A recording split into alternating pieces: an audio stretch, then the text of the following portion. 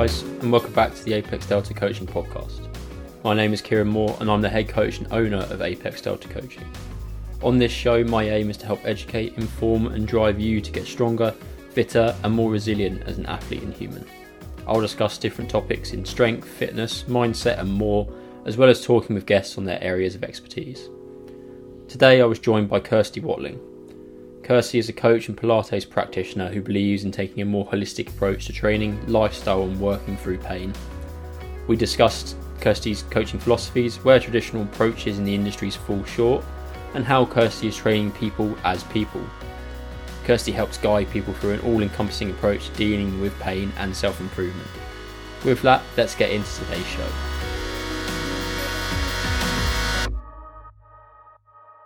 Cool, so we're live. Hi guys, I'm here today with Kirsty. It's going to be a great chat. I think we've already had a little bit of a discussion off air about kind of the industry as a whole and put it to its rights, but we're now going to get into kind of what we wanted to talk about today. So first off, what would be really good is if you could introduce yourself, like tell us who you are, how you got into coaching, what you do at the moment, and a little bit about kind of that journey you've gone along. Hey guys, so I'm Kirsty and I have been working in the fitness industry since I was really young, since I was sort of 17, 18. And I started off my life in exercise, being a professional dancer in musical theatre. And then I also dabbled with a little professional kickboxing and Muay Thai as well. So I was really interested in movement, and I've sort of been running exercise sessions and leading exercise sessions all the way back since when I was in school. And so after a few years of working in that industry, I took the decision that it possibly wasn't really for me. It was difficult. It was a lot of rejection. There was a lot of body confidence issues going around in terms of maintaining jobs in that industry. And I thought, well, what else do I love? And I was blessed that I had two loves. I was always really interested in sport. So working with people and working with sport was something I was fascinated with. So I took kind of the natural progression to do my certification first in exercise classes in sort of the mid 2000s, stomping around to exercise to music classes, which was fun and a great way to kind of cut my teeth with it. But then I found that wasn't comprehensive enough. It wasn't in depth enough for me. So I went and I did a lot more training. I worked. I actually was living in Australia at the time, and I did my certification for my master trainer and my personal training certification over there, which was brilliant. And then unfortunately, I suffered quite a nasty knee injury, and it made me sort of have to think about how I train, what training meant to me, and how I was going to integrate exercise whilst managing, arthritis and bits and pieces after just a lot of heavy sport. So it was an interesting progression from, heavyweight training, from big deadlifts, from heavy squats to, real lovely technical strong lifts, to thinking, right, how am I going to integrate all of the wonderful benefits that I love from exercise and from movement into a body that isn't quite so able to tolerate those kind of things anymore. And that kind of led me to Pilates. Somebody introduced me to the Pilates method and said, give this a go. This is what people who have got injuries do. And honestly, it just changed my life. I absolutely had this moment where I was like, this is amazing. Everybody needs to be doing this. And my family are like, we get it. You like it. Stop talking about it now. But truly, it totally changed my perspective in terms of how I approach movement, how I integrate movement, and how I introduce movement to my clients, because it encourages that lovely connection of brain, breath, movement, and moving mindfully, which to me actually lends itself across the whole spectrum of coaching and training. And so that notion of marrying breath, movement, relaxation, and being relaxed when you are exercising and moving has informed the training that I do with my clients in the gym as well as in the studio. So the ideology behind Pilates has kind of trickled out into my wider thought process about training. So that's kind of a synopsis of where I started, and now where I have a physical premises in Suffolk, in Ipswich, where we deliver bespoke personal training and small group beautiful Pilates and small group classes, with my team that offer sports massage and rehabilitation as well. But since COVID, I thought, we weren't able to access our clients. We weren't able to communicate with our clients, which felt horrible. So we thought, how can we communicate all of the wonderful work we do in-house with them virtually? So we basically put together a virtual fitness platform called The Fit Business, which delivers really lovely, high quality, daily, fresh content on an app where people can just enjoy all different types of genres of movement and exercise from the comfort of their own home, instead of, being in the gym. And that's provided us a lovely alternative and a lovely way to continue to touch base and communicate with our people when we've not been allowed to be around them physically. That's awesome. Yeah, no, you sound like you've had a really cool journey through the industry, and I think it's probably one that's echoed by, I'd imagine, a few people in that kind of idea of, I know a lot of us get into sport with aspirations of high performance, quickly realize that it's not likely to happen for a lot of us, or injuries pop up. I know certainly I've had similar experience with injuries where it's changed and kind of pushed me towards different directions in the past. And I think it's interesting, isn't it? Because a lot of our own learning and our own application as coaches comes from our own past experiences, be it injury or whatever. Like, you get to a point where it's like, oh, I can't now do what I want to do, so I have to find an alternative, and that leads you to kind of branch out in other ways, be that Pilates, be that whatever. But I think more of a movement kind of informed focus has been kind of real shift in the last few years, personally for me, as well as I think the industry as a whole has kind of realized that, oh, actually we can move well, we can feel better, and we can also perform at a higher level, and be that through Pilates or be that through whatever that might be in terms of like a more biomechanically focused approach, or just understanding people. And this is something that's come up with a few other guests I've had on here, like the holistic approach to exercise, fitness, coaching, that kind of world. And it's more than just a case of like, cool, here's the reps and sets we're going to do, and here's the exercise, and let's just go and kind of run with that. But it's taking it like a complete view, isn't it? It's interesting, because I think sometimes as coaches, we don't separate ourselves from the perspective of the client. So the client, the person, actually, I'm not going to call them a client, the person, my people, because my people, I look after my people. I love looking after and implementing practical solutions for the people who come to me for help and assistance. And so for me, what I've learned, if I could talk to my 17-year-old self, I'd give myself a little smack round the face, because the quality of what I was delivering was poor. It wasn't exemplary. It was, very much focused on sets, reps, go, do. And that actually, if I saw me training somebody else when I was 17, I'd be like, hideous. And so the journey that you come on in terms of as a coach, and what to me I think separates coaches, is that empathy and that understanding, and trying to put yourself in the person's shoes who's coming to you for assistance.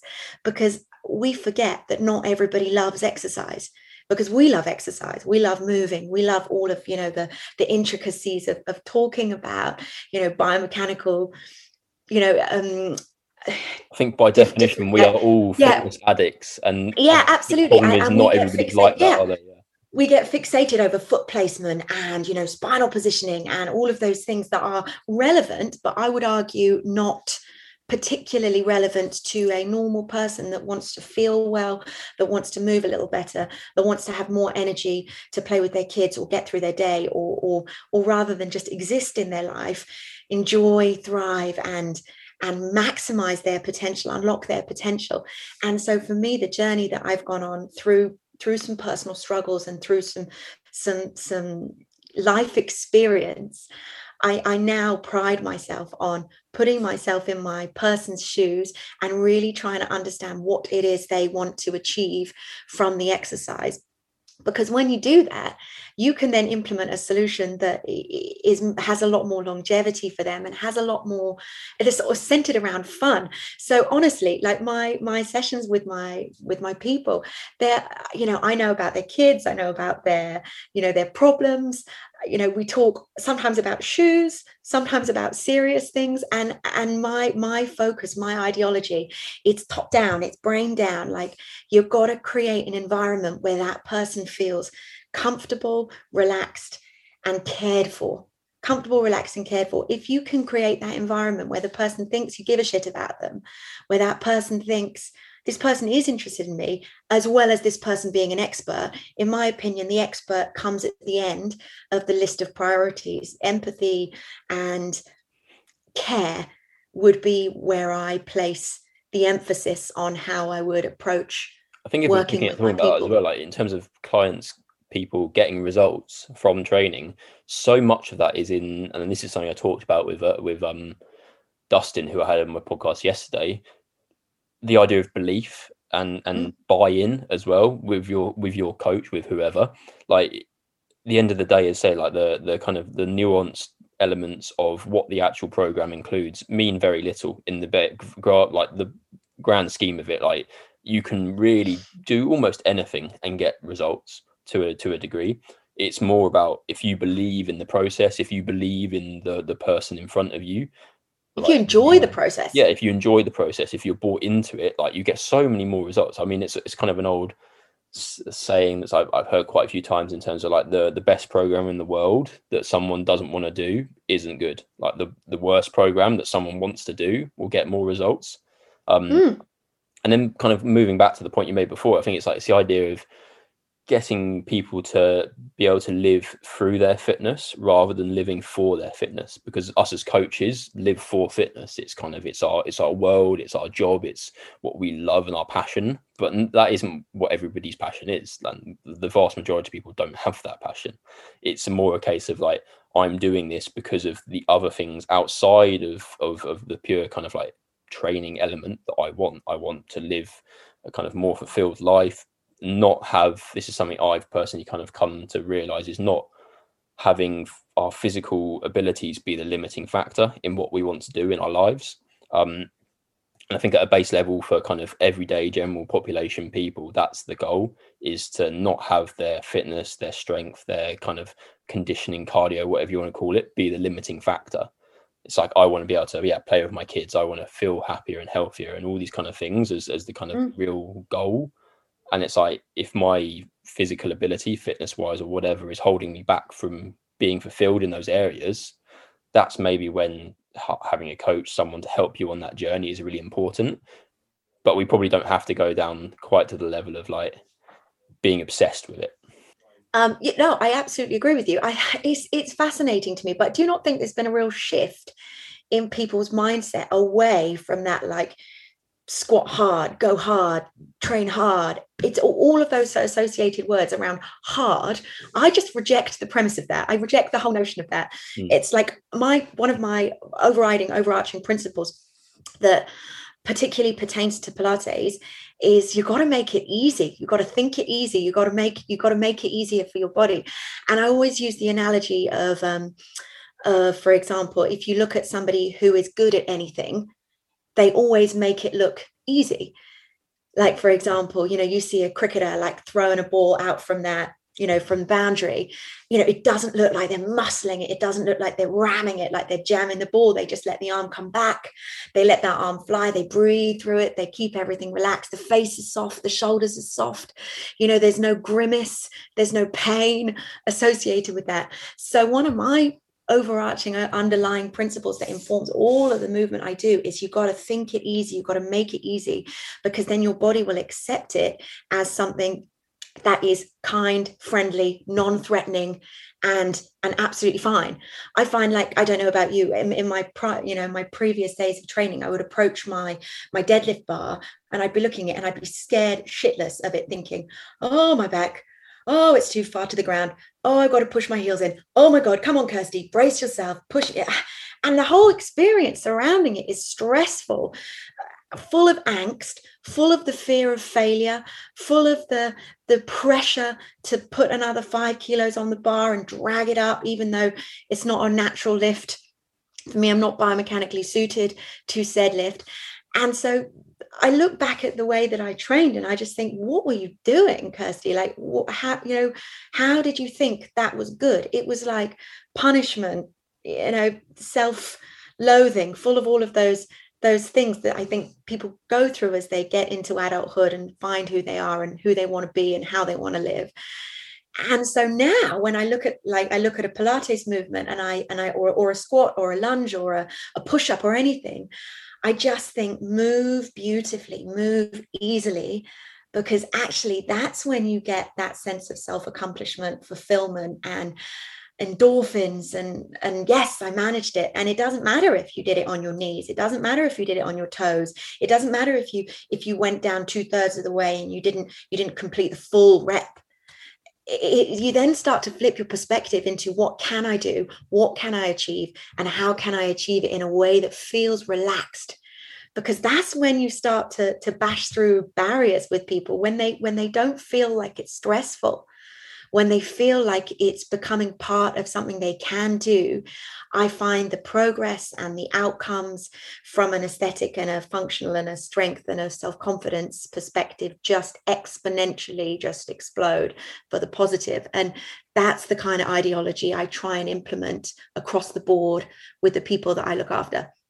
I suppose it's that idea of going from self-limiting beliefs, self-limiting practices into actually what can I do, and finding the small wins. And this is something I talk a load with clients about, is the idea of we don't want to be pushing to an absolute max on a regular basis, because that's very limiting in a sense. Like, yes, it's important to understand maybe where those limits lie, and sometimes, yeah, we probably need to be attempting to kind of push those further and approach those. But if we're doing that on a very, very regular basis, it's very self-limiting, because it's like, well, you're always butting up against what you can't do, and you're never actually thinking about, hang on, here's what I can do.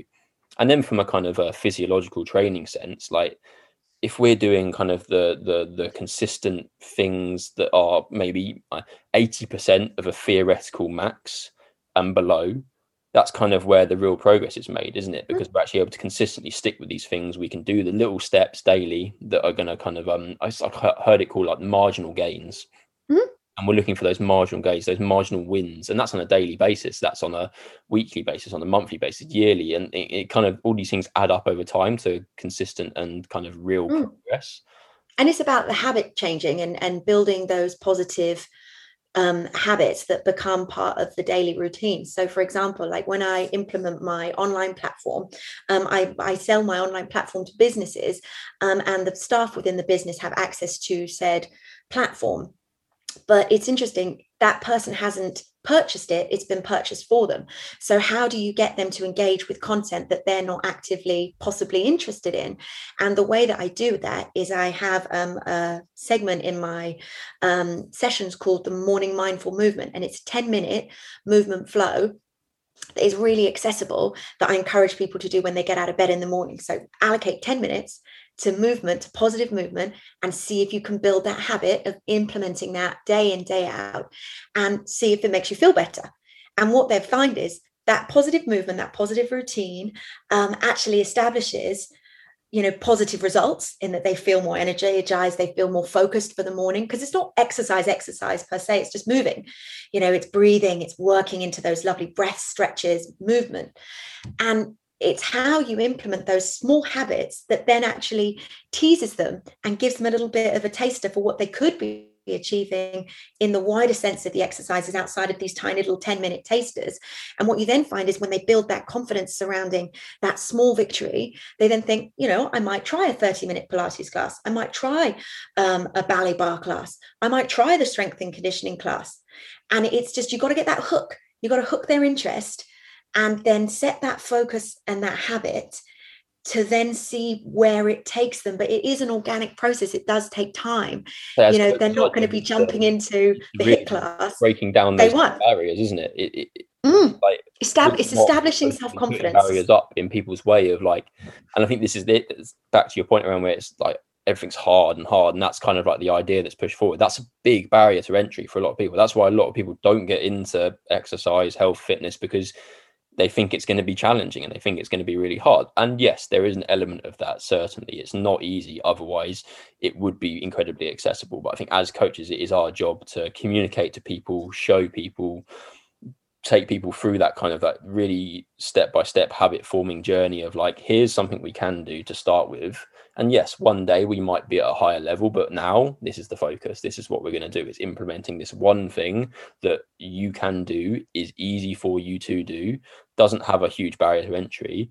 And then it's like just slowly breaking down those kind of harder and bigger barriers, isn't it? And that's, we Absolutely. sometimes we make it harder for clients, harder for people to actually get started, whereby we should be doing the opposite. We should be making it easier for people to start these things and opening it up to the potential that they actually have. And it's interesting, like this is a question I always ask my clients, because they come in sometimes and they have really quite like, they have goals that they think they want to achieve. And I think it's an interesting point reading the subtext in what somebody says as a coach, and interpreting what they actually mean behind what they come in and they say. But they'll say something like, I'd like to improve my flexibility. And my question is always, why? What are you not flexible enough to do currently? And they say, well, I know that I need to improve my flexibility. And I don't think people ask why enough, because there's so much pressure from different sources, from the media, from their friends, from their family, saying, oh, you need to be doing this, mom, or you need to be doing this, so and so. And it's like, I always ask the question, why do you think that is what you need? And if they say, oh, because I read somewhere that you need to have super flexible hamstrings to maintain spinal health, and I'd be like, well, actually, let's talk about that, because that isn't strictly true. Actually, where there is flexibility without strength, that's where people come unstuck. That's where you get those kind of problems around laxity of structure. And so to me, I think it's always important, and it's a really important part of our role to help that person understand what they need, why they need it, and what they possibly don't need that they think they might need. Yeah, I think that's our job as coaches, really, isn't it? That's why we spend so long and so much time and energy understanding the deeper kind of why of things in terms of like training and all that kind of stuff, so we can then apply that and help people go through that journey. Because there are so much misinformation out there around things like that example, and kind of numerous others around people coming to you and saying, well, I need more flexibility, I need to be this whatever. And it's like, well, that's on the face of it, you've potentially seen somewhere, or you've attach your kind of emotional pain point to that thing you've identified as like, this is the issue, I don't have flexible hamstrings, for example, that's the problem. It's like, well, the deeper problem is probably that you're not feeling right, your body doesn't feel good, you aren't enjoying what you're doing, you potentially have some pain or something like that, and you've just associated that with tight hamstrings. And that can sometimes be from people in the industry. It can be people like, you might have gone to see a physio who has a kind of very one-sided view of things, and it's like, oh, well, you need your hamstrings to be more flexible, and that will solve honestly. And it's no, because you've just attached something emotional to a clear kind of problem solution, but kind of the steps between problem and solution are never as clear cut and linear as you might think. But honestly, if I had £1 for every time a person had come to me and said, my physio says I've got weak glutes and tight hip flexors. Yeah. Okay. And it's such a lazy diagnosis. It's a lazy diagnosis. You just think, and like you say, one of those things like, oh, I need to activate my glutes. And I was like, cool. Oh. If you go and sit down on that chair, and then if you stand up again, you just activated your glutes, because otherwise you wouldn't have been able to stand up. So it's such a pointless diagnosis of it. Isn't it just? And so what the question is how can you get your brain to connect with your body so that it moves optimally for you? which is not going to be the same for everybody. And it's like I feel really strongly that actually sometimes in the medical community, they are responsible for creating really damaging state of mind for the patient with some of the diagnosis they get. I mean, I did some work experience. If you ever read Anti-Fragile, which is a good book, Yeah. kind of areas. It's creating fragility mindsets around like, here's a whole list of things I can't do, which comes back to the point we were talking before. Like if you're constantly thinking about here's what I can't do, the list of things that you can do starts to dwindle and just disappear, doesn't it? And it's like, well, actually, you can be adding to this list continually, and there's a whole host of different things that you can be doing that are going to positively impact your journey where you want to be, that we don't even have to really worry about the things that you can't do. Like, they don't matter. Like, yeah, exactly. Yeah, and it's interesting. Like, well, I don't know if you've come across this. So I am a personal trainer, Pilates specialist, spinal rehab coach. That is how I brand myself, and that is my specific skill set. But the amount of times I have people come in who have seen a physio, an osteo, or a chiro, who obviously have that elevated education. Or that you have to remember as well that all of these practitioners are also businesses, and their business lives and dies on people coming back for additional treatments, as every business does. So for me, I think there has to be a discussion about the responsibility you have to your patient as a medical practitioner in that sense, be it physio, chiro, osteo, in terms of what are you trying to do for your client? Are you trying to help them help themselves to improve themselves? Or are you trying to get 12 weeks worth of chiropractic adjustments out of them, filling their head with fear, filling their head with negative thought processes, saying, no, you can't go to your yoga class, you can't go to your physiotherapy, you can't go to your Pilates class. Oh, no, don't see your personal trainer. Give it a rest. Stick with me for 12 weeks. And then at the 12 weeks, I think you'll be feeling better. I think instances where someone resting made them better is minimal. It's right. Like, absolutely. And so what you need to stress your body, you need to cause adaptations, you need to do something that's going to take you to a point where you weren't at when you came in with that issue, which by and large, people not being strong enough, not being able to control their bodies well enough. And it's like, well, to fix that, you don't need to rest. You need to actually do something that's going to move your body forward. So I'm a huge believer in the concept of gradual exposure to load. And that for me works incredibly well when you are trying to bring somebody from a place of discomfort, pain, fear, anxiety to functioning in a way that is more natural on a daily basis. And so I have this sensation, and it's backed up by a lot of practitioners, that you have to sneak up on your central nervous system. You have to sneak up on your body. You don't want to sledgehammer it.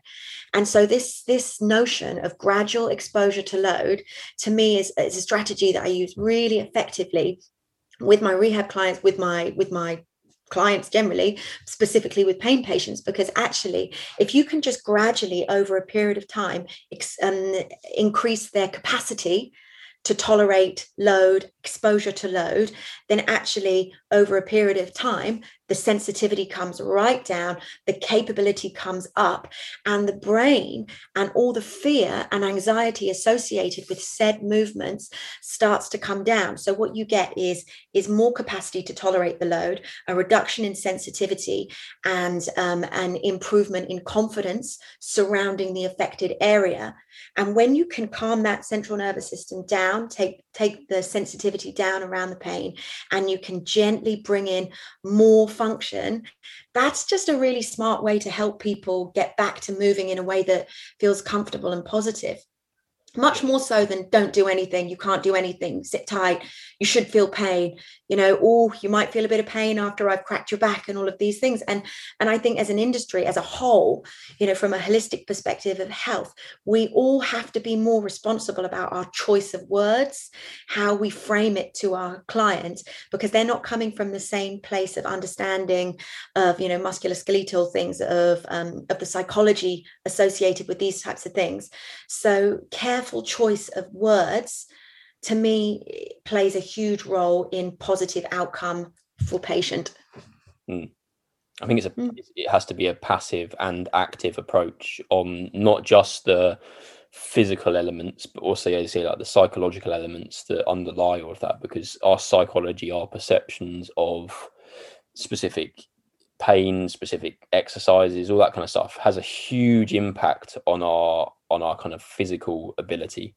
And there's so much, like, we are as humans incredibly dynamic and incredibly complex systems that have a million and one different inputs. And if we are only approaching a problem within that from one angle, like, it's a bit hammer and nail, isn't it? Like every problem you're kind of applying the same thing for, and it's like, well, at a certain point you have to account for the fact that there's a whole load of other stuff that does have a big effect. And if not, nobody in the kind of fitness world has the ability, or I think has really managed to truly approach that in complete encompassing manner, because it's impossible. It's so complex and there's so many different elements to kind of attack. But we can do a better job by taking a more holistic approach of, this person in front of me is a person, so there's elements of that I have to account for. Equally, there's some kind of real technical elements as a coach, like from a biomechanical, physiological standpoint, that will help this person get to their end goal. But that doesn't discount then the fact that they're still a person and you still have to approach it that way. And I mean, in my experience as well, working with pain patients, working with chronic pain patients as well, if you don't consider the wider circumstances around their lifestyle, then how can you expect to understand where they're coming from? So, I mean, for example, often, people with chronic pain, chronic conditions present have incredibly complex and difficult home lives. They might have children with significant disabilities. They might be caring for somebody. They might have, a myriad of stress surrounding themselves and their wider lifestyle.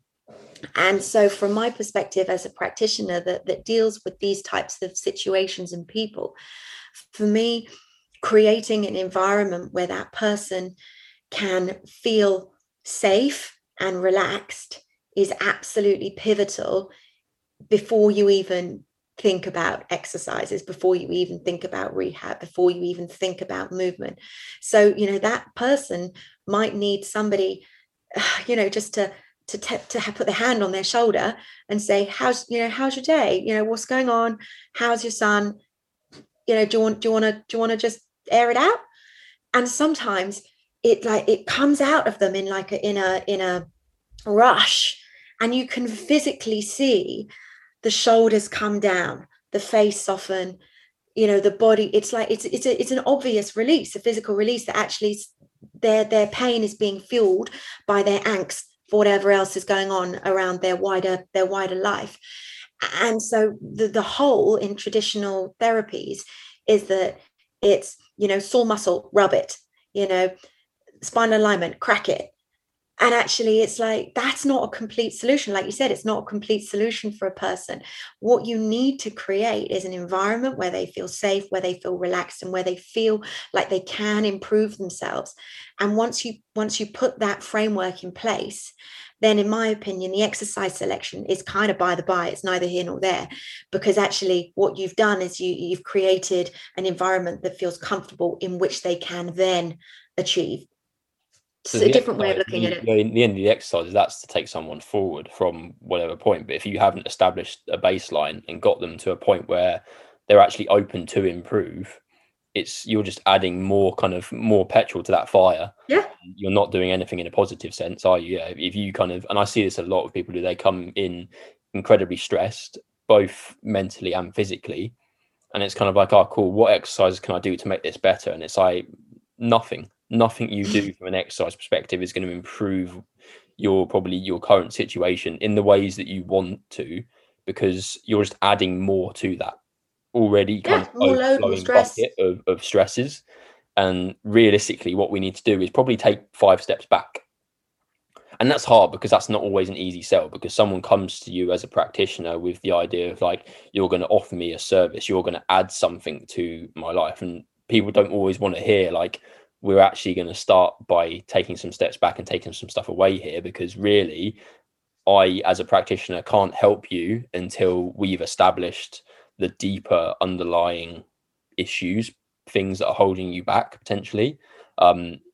And yeah, we can't start going forward until we maybe take a few steps back. And I think that's where a lot of the time it is missed, isn't it? Because it's kind of like, and sometimes, you're not the right fit for the person. absolutely. Like I historically have started working with people, and it just, after a session or two, I refer them along to somebody who I think is going to get them in a way that works for them, or is just going to be a better fit for them. Because I think sometimes there's that inherent arrogance that we are, the solution providers to everybody, when in reality, I mean, not everybody gets along with everybody. And I think it's having that confidence to know when it's not a good fit for the person or for yourself. Because I think sometimes, I don't know if you experience this, at the end of the day, you think, I actually can't take on any more angst from anybody else. And I think, so if you haven't got the space to take on, that person, then you shouldn't. This is, yeah, I think when I was a young kind of coach, I mean, still quite young, but when I was younger in the industry and in my first kind of initial steps into it, and I was a group fitness coach, essentially glorified group fitness coach, whatever you wanted to call it, and whatever I kind of title I gave myself, that's what I was. And so, yeah, you come into that and people are kind of like, you then have kind of consults or talk to people, and they kind of come to you with all these issues, and it's like, I can't help. I'm sorry, but my approach to this at the moment is kind of very one area and one kind of linear focus, and I think it's kind of the show of someone who actually understands the deeper aspects of it, that they can step back and say, hands up, I'm not the person that can help you right now. Like, here potentially are some people that can.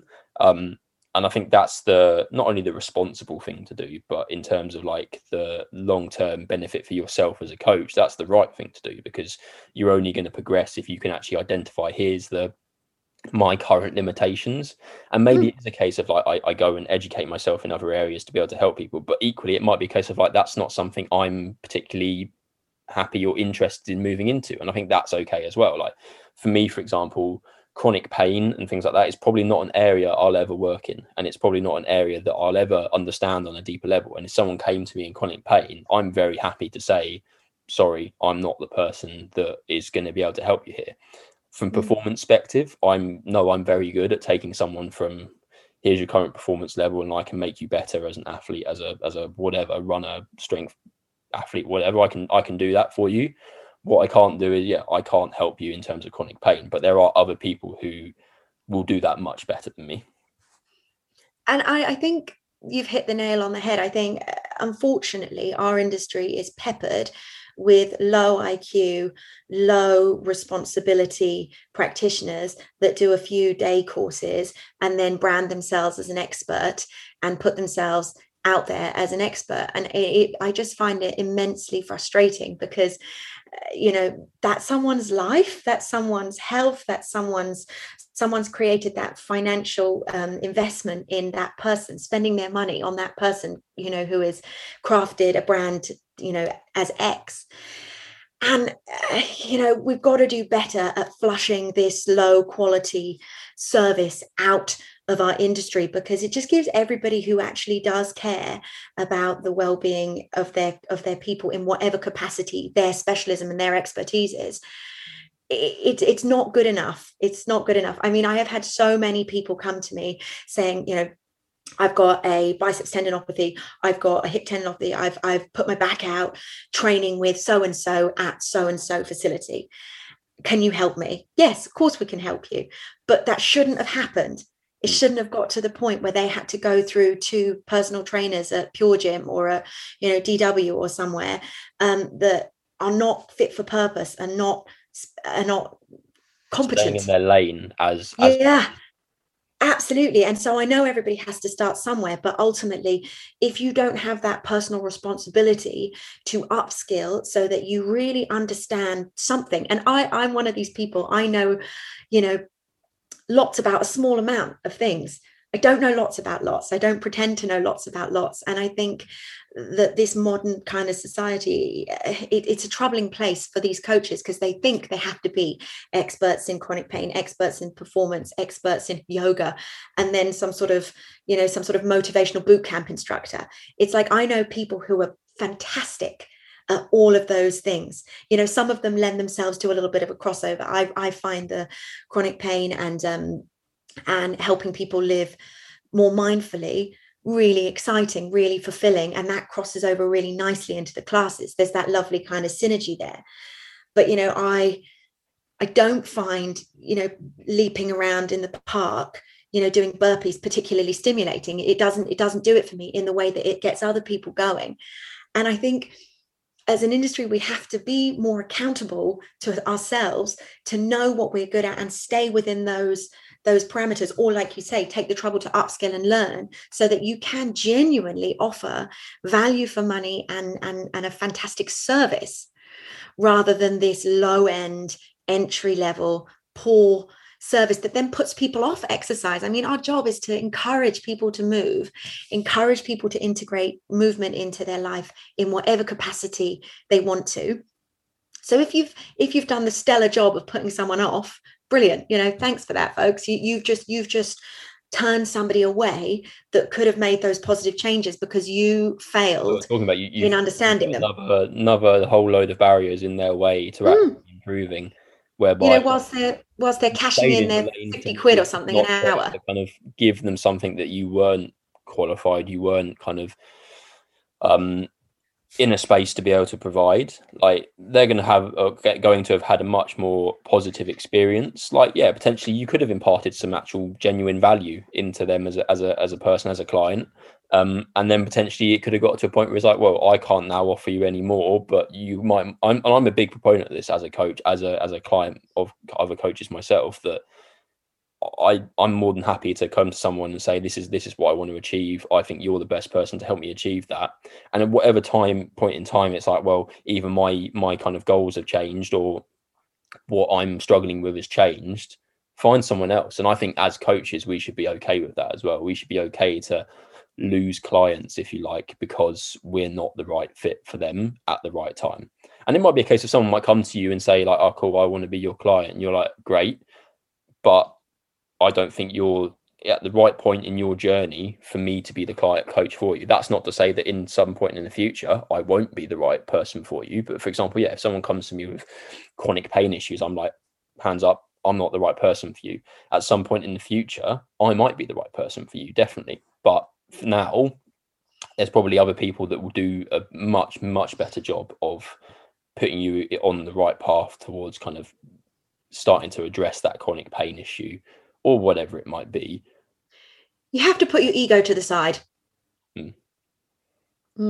It's that simple. You have to just, it's not personal, is it? You have an obligation to do right by that person. And if you can't, then put that ego to the side, have that self-confidence to know that you are an expert in said field, and just tell them, because I think people don't like people wasting their time. I hate people wasting my time. I think when someone is direct and straightforward, but also provides me with an alternative solution, that's fine. That's what I would expect from a person, rather than somebody kind of muddling through and scrambling, providing me with a substandard service. It's an interesting dynamic, isn't it? And I think the trouble is, there's so many personal trainers, there's so many coaches, I don't know what you think, everyone's a yoga teacher now. So it's like everyone I know is now a yoga teacher. People who were accountants are now yoga teachers, and you just think, I've done like 2 hot yoga sessions. I reckon I could have a crack at it. I love hot yoga, it's amazing, but it's like, it's really nuanced, it's so specific. And this is what I find interesting about Pilates as well, is the more I do Pilates, the more I understand like the real nuances, the specificity, how you can create challenges for yourself within movements that you thought, I've mastered that, those types of things. And I think that with any movement method, there is always such excitement in learning how to apply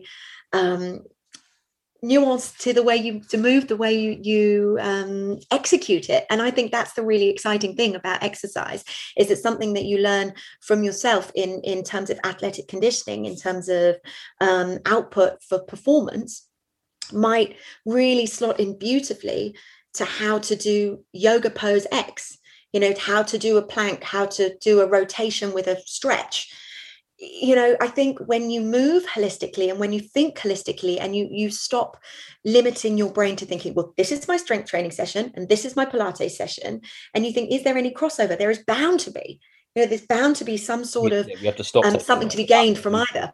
Like absolutist opinions or kind of ideas around training, don't we? And say that like, this is how I train and that's it. And that is the one avenue that I go down. I think as coaches, as kind of clients within health and fitness, we need to kind of think like, well, actually there's value in everything, and no one way is the best way to achieve anything. It's just some are probably a little bit more optimal for me at this given time. Taking pieces from everywhere, contextual. Yeah, because I think in the kind of classical strength world, you probably don't see a lot of people saying like, oh, I need to be doing some kind of like Pilates elements in my training. Equally, in the Pilates world, you probably don't see a lot of the opposite. It's like, I don't need to be doing all this kind of like heavy strength training because this is. But I think there's so much crossover, not just between those two disciplines, but we can gain so much from actually being open to other people's opinions, other people's ideas, and taking bits of what we think is necessary or kind of will work from everything, and being able to apply that into our kind of own methodology, if you like. Absolutely. And that's I have a really interesting thought process, because first I was a professional dancer, then I was a professional Thai kickboxer, then I moved into personal training, and then I suffered some injuries. And it's like all of these facets of my life that have taken me to this point have given me quite a unique perspective on movement. But it's interesting. I want to draw your attention to so there's a thing called the Pilates principles. And so the Pilates principles are control, breath, precision, working from the center, concentration, and flow.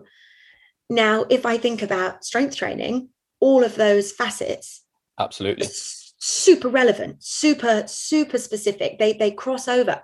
And so where I think most people would benefit from bringing something like Pilates into their routine is when you can marry flow, concentration, breath, precision, moving from that center. When you master movement, that's transferable.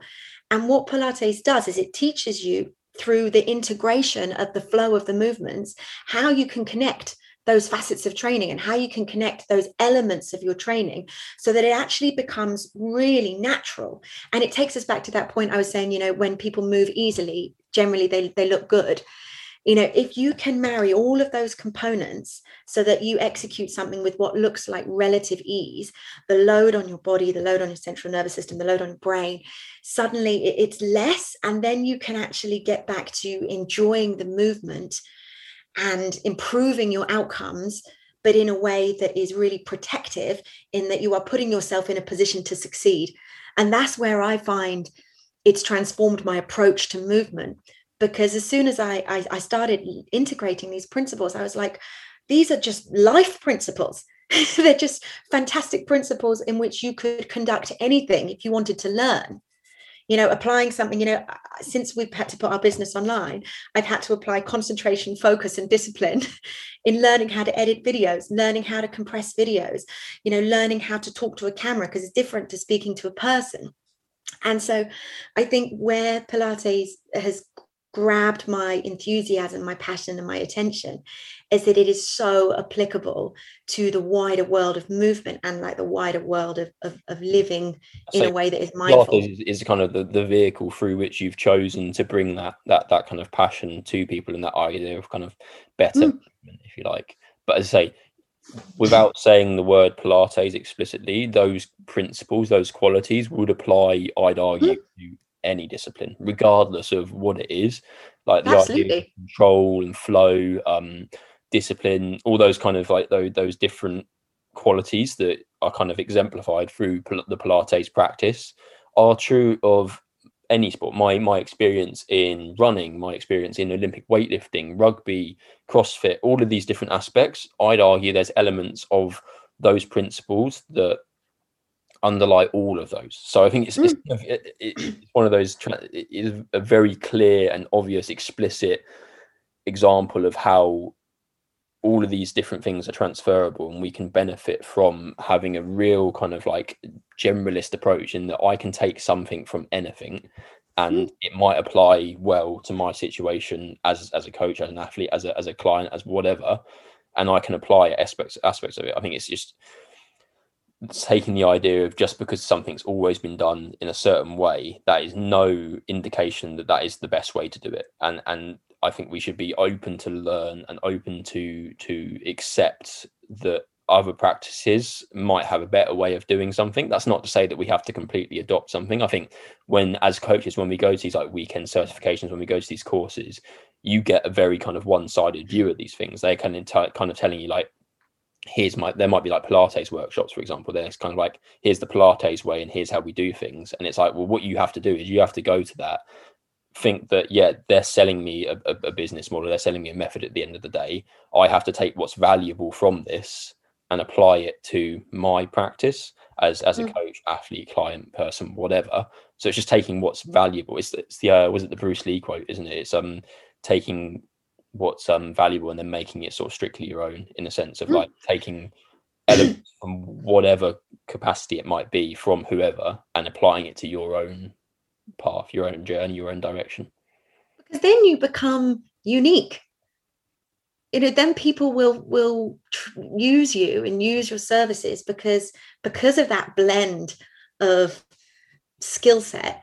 I mean, I can't tell you how many weekend courses I've been to where I go in with the idea, if I can just take home one positive thing from today that I can implement, then it won't be a waste of time. Because sometimes they're extended, they're 4 days when they could be 1 day and all of these types of things. And so actually I always think, is there one thing I can take from it? And I've been using somebody to do some qigong for my online platform in terms of relaxation, breath, stress management. And it was interesting when I was editing the footage and I was looking at it. It's not my cup of tea, but what I took from it is they have this lovely expression where they say, take it out into the blue sky. And I thought, that's lovely. I thought, what a lovely way of thinking about, taking that internal stress and taking it out and letting it go into the blue sky. And I thought, I know it sounds bonkers, but actually I thought that really resonated, that kind of positive visualization. I thought, I like that. I can use that in terms of thinking about internalizing that stress and just letting it be, letting it go, letting it out. And so that specific practice wouldn't be what I would go to for stress management, but actually I can really see the value in it. And I think it's an ignorant person that thinks their way is the only way. And I think as a practitioner, kind of arguing in the industry, don't you, over different they do methodologies, different practices, and it's so arbitrary a lot of the time, because if you actually dig into it, they're saying exactly the same thing. Yeah, they're just putting their spin on it from their specific methodology, using their language around and that. It's interesting. Yeah, it's interesting within that perspective, relaxation from a Pilates perspective, whatever, like breath work, be that like Wim Hof or something a bit kind of left field. Like they're really saying basically the same thing on a deeper level. You dig into it, and it's just what resonates with you, which method resonates with you, and then once you find what resonates with you, embrace it. But what I find is fascinating is like even within Pilates, there's tons of different schools within Pilates, and honestly, like they're vicious, like about specific exercises. So my Pilates practice is pretty contemporary, and the way I teach it is I've taken the principles, I've run with it, and I have integrated some of my own practice exercises that you wouldn't strictly label as Pilates because they weren't in the original repertoire. But to me, Pilates is an ideology, it's a state of mind. Pilates said Pilates is the coordination of mind, body, and spirit. Well, that's a pretty wide net to cast your methodology, isn't it? It's like you can create your own way within a framework. And I think as an industry, that's what we don't do. We're too dogmatic. We're too limited. We're too specific. We're too sure that we're right. I don't know if I'm right. I've got no idea if I'm right. But what I hope is that people feel positive and feel better for doing what I am providing for them. And I hope that it contributes to them. And that's the best I can hope for, I guess, as a person. Yeah. I think we're all very quick to say that this is the right way, follow my path. But the end of the day, none of us have any idea. It could be totally wrong. And I mean, you see this in kind of the academic science world a lot, like, and theories, there are theories. And even the strongest theories, I know, like theory of gravity, for example, like if new evidence came along to suggest that this theory is not right, we'd change it. And that's how the scientific world works. And like, well, the world was flat, right? yeah, exactly. Yeah. And all these kind of things, like all they are is their best guesses until something new comes along. So it should be promoted that as coaches, we're always trying to improve and always trying to upgrade ourselves and sort of like go along that self-discovery and take whatever we can from wherever we can to try and better our practice, not just say like this is the way and this is the only way. Absolutely. And if anyone is interested in learning about pain in a really simple way, there's a fantastic TED talk. Have you seen it, by Lorimer Moseley, Why Things Hurt? Possibly. I've seen quite a few talks. It's, you know, I would really encourage people to dive into that, because he's a really funny, personable chap based in Australia, and he is the real. I'll take a note of it in the show notes. Lorimer Moseley. And so the podcast, it was a TED talk, and it was called Why Things Hurt, and it is a really accessible way for people to understand people who are struggling with pain, with chronic pain, in a way that might give them a better understanding without having to have any kind of technical understanding. And it's fascinating. It really resonates with me, and I'm sure it will with a lot of people. I mean, he's like a world leader. He's a phenomenal practitioner in terms of helping people through serious, pain and dysfunction. And so, but it's funny, he integrates it in a humorous, accessible way that I think people will find really, really interesting. I love TED Talks. It's kind of one of Me too. You watch them, you're like, oh, I feel motivated to do anything now, because this person has just distilled this very complex idea down into a 10-minute talk, and I now at least understand it on a more basic level that I didn't before, which I think is a really nice, like, podcast, isn't it? To an extent, it's kind of like you very complex, because pain is a hugely complex topic, and it's one that experts who have been dedicated their life to the field don't understand on a kind of a full level. And it's kind of, we can distill it and at least get people to kind of open up a conversation about it. Well, to understand pain, you have to understand the brain. And to understand the brain, I feel like we'll understand Mars before we'll understand the brain. It's so complex and evolving and all of those things. And so it's an interesting thing. As a practitioner, all we can do when dealing with people who are suffering in this way is encourage them to be relaxed, encourage them to move, and allow them to feel safe, so that they can then explore movement, with tools like visualization, with tools, like external cues. And actually then you can start to help people push forward. And I think you also have to set reasonable expectations for people as well, in terms of, someone says, can I help you? It's like, yeah, I can help you. Can I cure you? Can I eliminate your problem? No. It's a process. It's a journey. You can arm somebody with strategies and information, and you can help them help themselves. But I think it's a fascinating world that actually needs a huge amount of attention, because the lives of these people that suffer with this are miserable.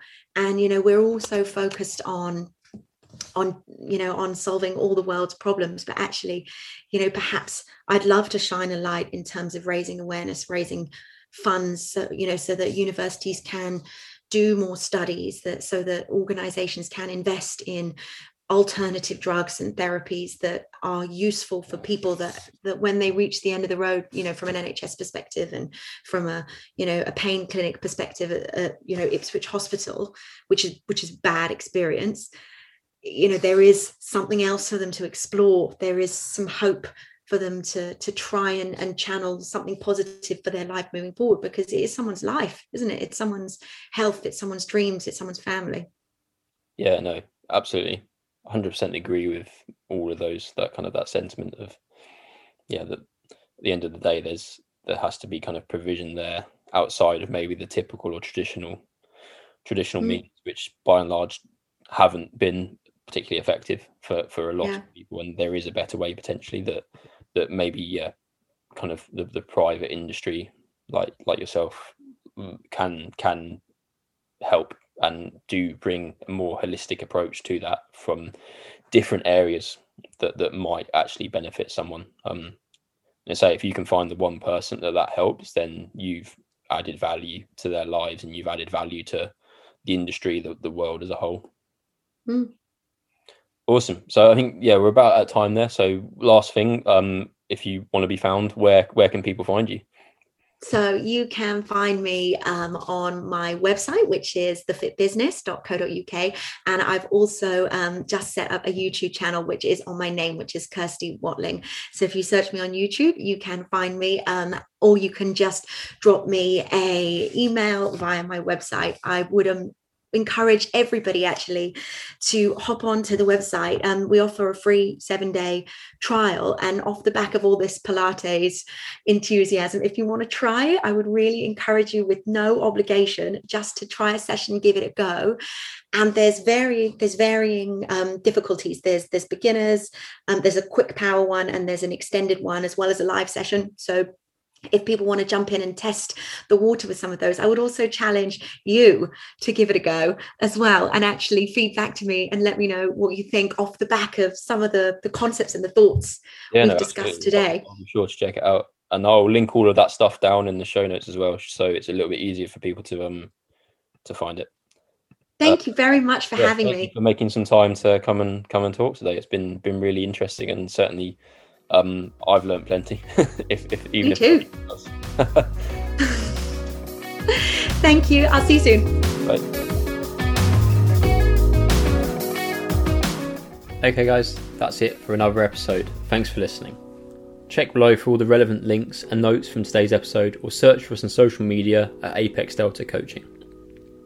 One quick thing before you go: if you're a recreational athlete or fitness enthusiast who wants to get stronger and run longer, then check out the free 7-day hybrid training blueprint we've put together by following the link in the show notes or through our Instagram.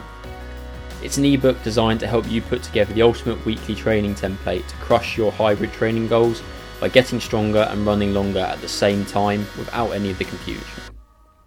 Lastly, if you enjoyed the podcast, please leave a review or let us know personally.